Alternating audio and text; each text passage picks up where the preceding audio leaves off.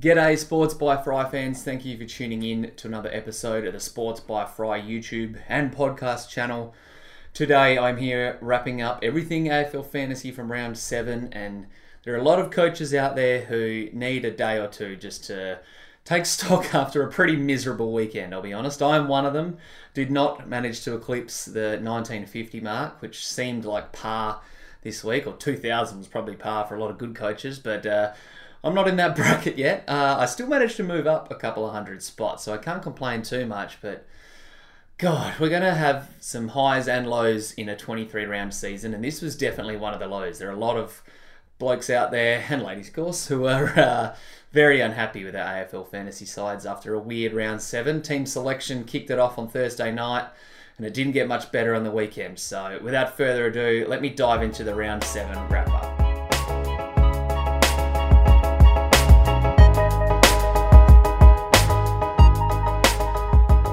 So 1923 did not seem like an achievable score on Sunday morning. I had a pretty horrific Saturday, and it didn't get much better with Patrick Dangerfield as my skipper. But let me start in defence, which was probably my strongest line, I'll be honest. Zach Williams continues to get it done. Brodie Smith got another 80, so those two are still going up in value, which there are a lot of coaches out there that probably ditch them, so it's tough to see that for those blokes in that basket. Luckily, though, they're helping to buoy my defence at the moment. Their time is limited, probably around the buys is when I'll look to chop them out, but they're getting the job done so far. Jake Lloyd junked it up late, thank God, and managed to get into the 90s, so I was happy with that.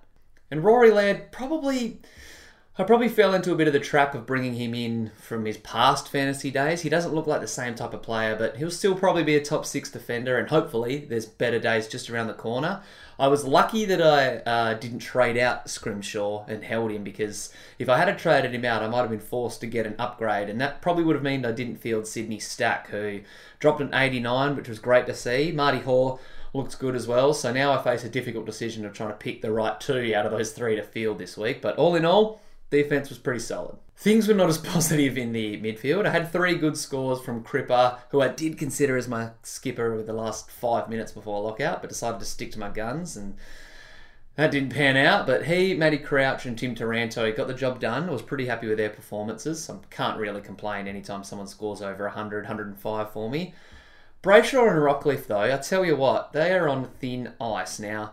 I'm not going to go trading them out, because I learnt my lesson about what happens when you trade out premiums. Just look at Witherden and Heaney back in round 3 and 4. But if Brayshaw doesn't get it done against Gold Coast this week, I might be tempted to pull the trigger. The rookies, you're going to get these scores. Ross and Will Hayes did their rookie duties and got me 60, which is fine. And Walshy, pretty good 80, but we've been accustomed to these hundreds, so hopefully he can bounce back and get closer to triple figures next week. I do face a bit of an interesting decision if Charlie Constable comes in, similar to my defence. I'll have to choose the right rookies to field, and I don't have a lot of faith in my ability there, but midfield needs to pick it up. The rucks were fine, can't really complain. They were a couple of points off 100. Would have liked more from Brodie Grundy, and Jared Witts had 60 hit-outs to save his score, so I'm not going to pull the trigger on Witts, I think, until his bye. I've been talking about that tactic for a few weeks now, and even though Max Gawn is in my sights and he had 120 on the weekend, I think, considering he has around 14 bye, Witts that is, and Max Gawn has around 13 bye, that'll be a perfect time for me to flip that, so it's something I need to keep my eyes on. If Witts starts to really stink and go down the toilet, then I might be forced to do it sooner, but the rucks are fine for now. The forward line was a bit of a mixed bag. Tim Kelly looked pretty fantastic. Of course, there were the dismal scores of Patrick Dangerfield, and Jack Billings didn't really get it done either. I was a bit disappointed with him. But Danger as my skipper was really the Achilles heel this weekend. If I had chosen Cripps, probably, I don't know, quick math, but it would have got me closer to 2,000 anyway. So, a bit bummed about that. I'm glad I invested in Corbett over Nick Larkey. I think it's Nick Larkey. It is, yeah. I have been on the train for Corbett saying that he's got a much higher fantasy ceiling. Larkey relies on a lot of goals to get his fantasy scores, so Corbett took a few more marks against West Coast, and hopefully he can keep getting me 60s and generating some cash. Parted ways with Parker, and Jack Petruccelli might go this week so I can land a premium forward. I'll talk about a bit later, but Brian Myers is quickly becoming my favourite player in my team after his 90, which was fantastic to see. Willem Drew is also on the chopping block. I'm not really sure how I'm going to go with that one. They have a favourable fantasy fixture coming up, but if it can get me a decent player, I've got no problems chopping him out. All in all, there were a couple of misfires, but things aren't too bad. If Constable and Scrimshaw are named this week, then that definitely boosts me, and I have a lot of players playing, and I'll have to get a bit creative with some of my trade thoughts. Diving into the favourite 5, and before I pump up Elliot Yeo's tyres, I want to tell you a little story about my friend Chris Tassel, who is actually second overall in the competition. And I was talking to him on the weekend, and on Friday night he told me he had a couple of cans and decided to trade in Elliot Yeo. I didn't really put a rocket up him, but I didn't go celebrating the move. I told him that it was a dangerous move, and you got to risk it to get the biscuit sometimes, and it panned off because Elliot Yeo outscored every other AFL fantasy player this round. He has definitely been living up to his yo-yo nickname to start the year. His 146 was boosted by 12 tackles, which is fantastic to see. And yeah, if he's going to be putting more numbers up like this, I mean, you can't really trust him, but he had a 70 and 100, I think, in the 2 games prior to this. So who knows what to expect from Elliot Yeo, but this round he was definitely on fire. The +4 really hurts me to say. It goes to Josh Dunkley, who was in probably 25% of teams at the start of the year. I don't know exactly his ownership numbers right now, but I tell you what, there weren't many coaches who held him this far and benefited from a huge 145. Playing that pure midfield role, hopefully he can do this again on the weekend, because if so, he'll be almost the number 1 trade target in the forward lines. He's come down about 150, almost 200 grand from his starting price. So this is the Dunkley that we saw in the second half of last season when he had 4 scores in his last 5 games over 115. So if he's going to be playing much more midfield time and doing that type of stuff, then he's going to quickly become a hot fantasy topic. +3 goes to a dude who I will probably look to get in the next couple of weeks. Doesn't really, well, it does kind of suit my buy structure, but I bloody love Andrew Gaff, and his fantasy game is unlike many players in the competition. He isn't known for his tackles, but still managed to get 6 on the weekend and dropped 140 plus. So yeah, these type of numbers is going to probably see Gaffy be right up there in the top 3 or 5 players in average-wise. He missed a couple of games to start the year, so total score's probably out the window. But yeah, I tell you what, there's a couple of coaches considering bringing Gaffy in this week, and it's hard to argue with the numbers he's putting up right now. The +2 goes to Dane Zorko, who had a season best on the weekend, 136. We've known that when he doesn't get tagged, he's capable of putting up 110, 115 plus even, so has a huge fantasy ceiling. I don't really trust him just yet. Similar to Elliot Yeo, we do know that he can dish up 50s and 60s and even worse sometimes, so he is going to be a very polarising fantasy player for the rest of his career. Hopefully he can keep shaking the tag and become a candidate. He's dropped quite a bit in price, I think in the mid to low 600 grand mark at the moment. So one to keep an eye on, that's for sure. +1, I'll be honest, Caleb Daniel was a little bit unlucky not to get this, but I couldn't not give it to Riley O'Brien. There were very few coaches who took the punt on him after his first couple of games, and I was someone who wasn't a huge O'Brien advocate. I kind of maybe talked a few people out of it, sorry to those coaches, but he had 120 on the weekend against Freo and did it in a variety of ways. He got a lot of the footy, took a couple of marks, had plenty of hit-outs, so if you did hold on to him, he's someone that's probably going to be worth 550, 600 grand very shortly. And when you can turn him down to maybe an Archie Smith type when he, or if he sees game time later in the year, then it's going to prove to be a bloody masterstroke. So well done to the coaches that didn't listen to my advice and brought in Riley O'Brien.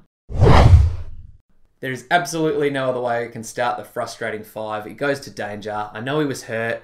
I know he was hampered. Similar to Whitfield last week, he had to play a lot of full forward and spent a lot of time sitting in the goal square, but bloody hell, mate. This is not what we expected from the 3rd most popular captain option this week. He had 38, finished on 40, but had 2 points taken away after the game finished. What makes matters worse is he could have had a goal and boosted his score quite considerably, but decided to loosely handball it over the top to Jordan Clark, who wasn't ready for it, and it ran through for a behind. So that play kind of sums up his game and, in effect, a lot of coaches' fantasy weekends. The neg 4, this bloke has no excuse. It goes to Tom Liberatore, who... I'm all in the bandwagon of trading him out, but he's worth 550 grand now, so there's not a hell of a lot you can get to. It's a bit painful for those guys that were forced to hold him last week after another stinker. He's had a 70, a 50, and now a sub 40. God, you got to get rid of him if you can, but hopefully he can bounce back and drop an 80 plus. It's not impossible. We've seen the start of the year, I think from memory, he had 3 tons in 4 games. So playing very weird role at the moment for the Bulldogs. And look, I'll be honest, if I was an owner, I would look to get him out straight away. Even though he might bounce back, even if you have to go down to someone like Hatley or maybe even his teammate Bailey Smith, it's not a terrible choice.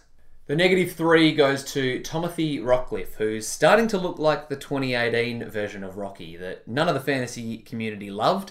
Playing a little bit more time forward than we will like.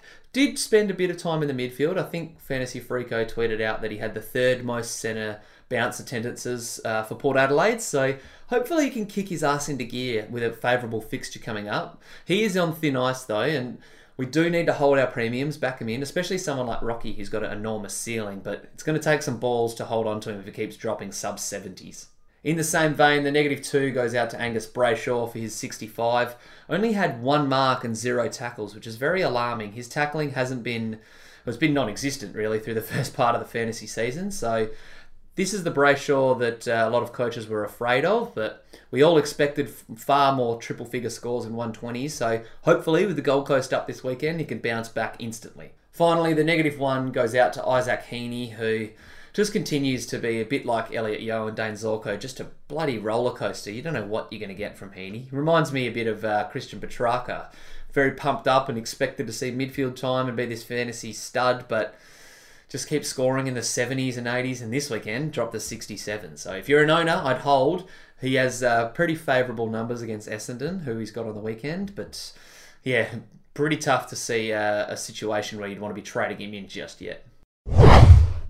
For your trade tactics, I want to highlight 3 players in particular to lead this off. 3 studs, in my opinion, who are probably ripe for the picking right now. And those 3, well, let's be honest, they are quite expensive and you've got to pay up for them, but it comes, if you want production, you've got to pay up for it. And the 2 I'm speaking of mainly in the midfield is Zach Merrett and Andrew Gaff. Now, they do have 2 different buy rounds, so if you're looking at getting one in particular, then I would probably take that into consideration. Adam Treloar is probably worth a mention as well, but Gaff and Zach Merrett are probably 2 hot trade targets this week. If you've got someone like a Charlie Constable and you're able to downgrade Petruccelli to a Josh Corbett type, or maybe you want to get rid of Willem Drew and you've got a lot of money to play with, bringing those 2 dudes is a good idea. The other dude who you want to consider that I personally will be bringing in this week is Trav Boak. Struggled to score against Collingwood, but still managed to get 105. It's crazy to say that he struggled to score, but Collingwood are a very restrictive fantasy team, and we've seen that in the past 6 rounds before this weekend. So for Boakey to get to 100 is a great sign that he should be a premium your target moving forward. We'll probably finish the year as a top 2 or 3 scoring forward, and like I said, someone I'm going to bring in and you definitely should consider. From the rookie front, we're stuck in a little bit of a tough position because there's no real bona fide studs and downgrade targets right now. A lot of rookies have either made too much money for them to be viable downgrade choices, or there aren't really any 170k basement type of guys highlighting as good trade downs. So Noah Ainsworth in your backline is a little bit dearer than you'd like to get. However, he seems like a pretty solid get. And up forward, it's probably Josh Corbett, who is the main target. He scored a 59 on the weekend, which isn't fantastic, but if you can keep junking 60s on your bench and get to 300 grand, much like Matthew Parker did for a lot of coaches, then they're probably your safest bets right now. Trade out blokes. First things first, if you've got Taylor Adams, it sucks. I know a couple of blokes that brought him in this week for Constable. You're going to want to get rid of him because he has an injury that will sideline him for a few weeks. If you can, try and go up, but it's tough because he's awkwardly priced, similar to Libba, who I'll talk about in a minute, but sitting at 620 grand from memory, you can still hopefully get Adams up to someone decent.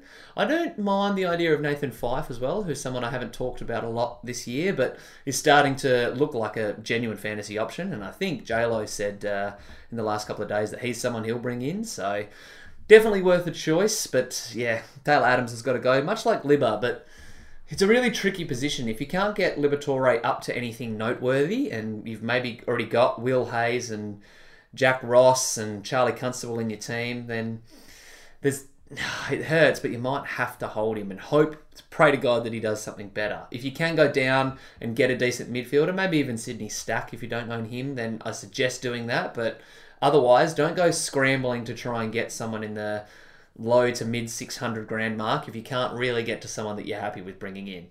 A few cash cows who have topped out in price. Like I said, I axed Matthew Parker last week and he had a 50 odd, or might have been a 59, just under 60 on the weekend. So he's probably still potentially making a little bit of coin, but it's almost time to go. The same can be said with Jack Petruccelli. His break-even's now in the 50s, so getting rid of one of them, especially for Corbett, is probably a safe trade at the moment.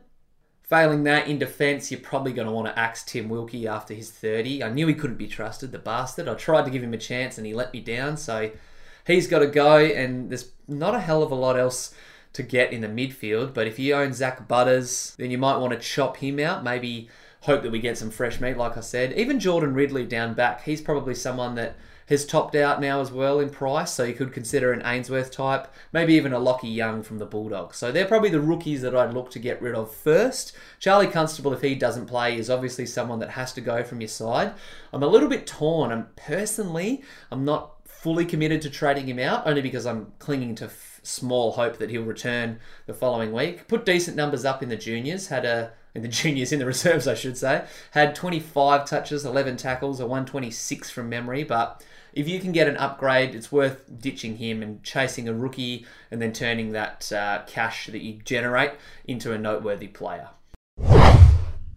Before I dive into my trades, let's talk some waiver wire moves. And in your draft, I think the hot draft target at the moment is Hugh McCluggage. He's got a 3-round average in triple figures and looked pretty good for the Lions on the weekend. Played not a complete fantasy game, but kicked a couple of snags and did his role nicely. So he's in about 50% of leagues, so that's someone you could snap up. If he's not available, then Anthony Miles, who came back for the Suns, had a very good 115 as well. So he is someone that's worth taking a punt on. I think he's, from memory, in about 38% of teams. So there's two midfield targets that you could chase. In the forward line, similarly to McCluggage, Darcy Parish has strung together a few good games now, and he's in about 50% of leagues, so worth taking a chance on. If you don't have the flexibility to grab him and you're playing in deeper leagues, then it's probably worth considering Brian Myers. He will, now that I've said his score is 60 or 70 on the weekend, but might be worth a bench piece, even give you an emergency, a reliable guy, and he's putting up starter numbers right now, so he could be someone that you take a punt on, sitting in about 11% of teams right now. On the ruck front, I tell you what, Riley O'Brien and Tim English are in decent chunk of teams right now, but are both worth considering and probably both worth starting. I'm not a Riley O'Brien hater, but I know that if Sauce Jacobs gets up and about and is healthy, that O'Brien will probably make way for him. So English is the one that I'd lean to as a bit of a more reliable option. However, they're both worth starting and worth adding if they're on your bench and you need an option right now. And down back, Hayden Crozier, much like McCluggage, has put up some pretty good numbers in the past few weeks, and he did play Richmond on the weekend, which was beneficial for his big 116, but he's someone that you could take a punt on, probably start safely. I think he's averaging about 80 for the year, so not terrible numbers, that's for sure. High 70s at least, and draft leagues, you're not going to get the cream of the crop at every position, so plus or 75 plus is probably a good contribution in defence. And failing that, you could always take a chance on someone like Nathan Wilson from the Dockers. He has Richmond this weekend, and we've seen that they give up a lot of marks and decent numbers, so there's a few options for you down back to consider for your draft leagues too. Before I wrap this thing up, I think my moves this week are going to be getting rid of Constable and Petruccelli. Now, I don't really know what downgrade target to chase. I managed to get Ainsworth and Corbett last week, and there's not a lot, like I've mentioned, of reliable downgrade targets at the moment. If Lachlan Young, I think it's Lachlan Young and not Lewis. There's two. What's the chances of there being a Lockie and a Lewis Young on the Bulldogs? I'm pretty sure it's Lockie Young is the guy who's putting up solid numbers, had a 70 on the weekend, and he might be the bloke that I downgrade, get a little bit fancy and do some DPP moves to put him onto my defensive bench. If Matt Suckling's named, though, then I will have a feeling that Young will be shown the door. However, if Suckling comes back and Young holds his spot, then I'll definitely look at bringing in Young. Failing that, I hope we can get Brent Bewley and Nick Hind in this week. I don't think we will. They both had 80s in the reserves this week, and seems like they're going to be a couple of weeks away, but I'm not comfortable throwing away a bench position just yet and hoping that they get a debut. So Young is definitely a choice for me. That'll probably allow me to get rid of Petruccelli and Constable and bring in Trav Boak. I am eyeing off Andrew Gaff, like I've mentioned, but I think it's smart for me to get Boak with his DPP flexibility that almost gives me a complete forward line, and I can swing Drew into my midfield to give me a more reliable midfielder. But that's how I'm thinking at the moment. But team selections, I'm sure, will throw me a spanner in the works, and I'll have to change my tactics once again. And that is a round 7 wrap up. Thank you for tuning in via the podcast or YouTube. I'm going to do a post-team selection Q&A podcast with a few other hot topics on Thursday night. So once teams are announced, I'll probably put up an announcement on Twitter and Instagram to hit me up with your questions. Of course, on Wednesday, I'll do my Dream Team Talk Cash Cows piece. So, like I said, not a lot of downgrade targets, but I'll dig through the reserve numbers and see if there's anyone who could be a chance to make their debut or at least come back into the fold this week. Otherwise, good luck in round 8. Thank God round 7 is behind us. Hopefully, we can return back to our premiums playing like actual premiums and we can nail the rookie roulette picks on the field. But until then, thanks for tuning in. Peace.